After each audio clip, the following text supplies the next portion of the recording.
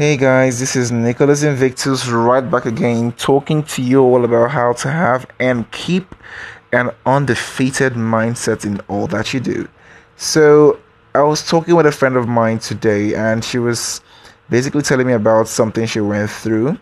So, she has this other friend of hers that occasionally looks at her work and calls her to give feedback on what she's seeing, and most times the feedback that comes are actually quite negative. You know what, baby girl, you're not using the right lighting, or your dressing is poor, or your hair is poor. Basically, I'm talking about if you have those friends in your life that when they see what you're doing, they just come back and they tell you everything that is wrong with what you're doing. You know, I kind of like reasoned the whole thing that she was saying, and then it occurred to me that a lot of the time these people think they are actually helping you out by pointing out everything that's obviously wrong in what you're doing. So let me put it this way. The example I gave her is this. I'm going to give you the same example. So you got a friend, basically, right, that has mouth odor. Like, the dude's mouth smells, or the baby mouth smells.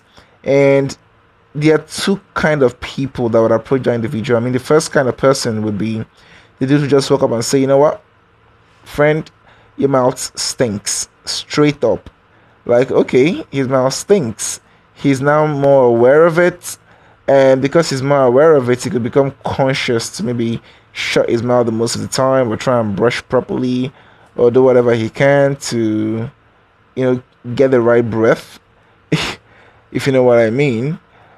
Or you have a different kind of person, different kind of friend that would not tell you, hey, your mouth stinks, but probably go ahead and buy Tic Tacs and give you, and be like, hey, I think you should be taking some Tic Tacs, and then introduces a solution to your problem. You see, the first person just identifies a problem, and the second person gives you a solution. Now, I'm going to ask you a question.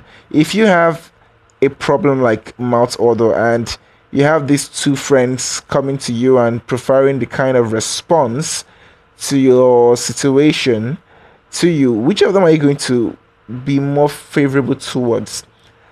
Yeah, I'm pretty sure I would be guessing right if I say the second one, right? The one who's giving you Tic Tac, the one who's giving you a solution to it.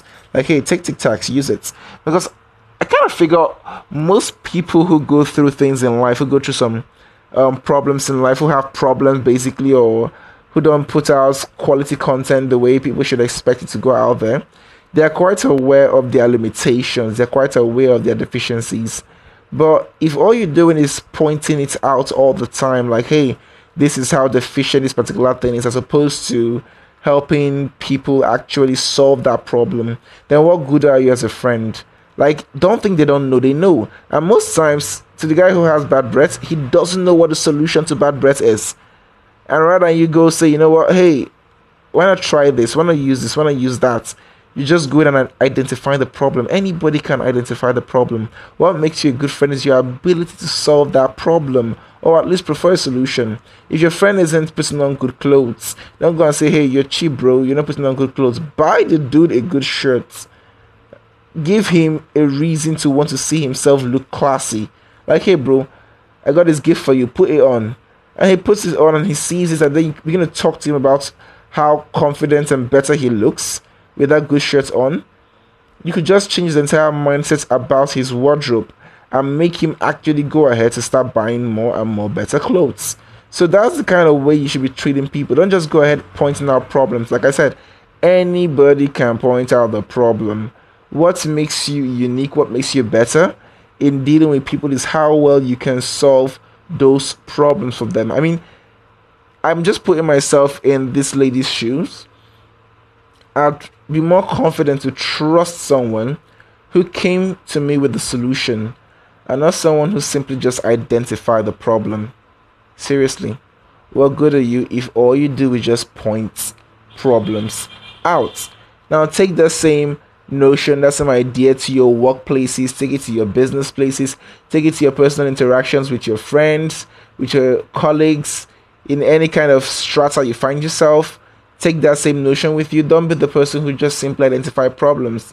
I remember Jeff Bezos mentioning what his granddad told him once, that it is better to be kind than to always be factual, basically, or that to always be blunt or to always just say the truth. Anyone can simply go out and point out, hey, grandma, if you keep on smoking, you're going to die. You haven't provided a single solution to her cigarette smoking. You're just hurting her feelings, and that's what we mostly do. We demoralize these people. We break them down by simply just putting out that blunt statement out there. Like, hey, your business is shitty. Or hey, your service is horrible.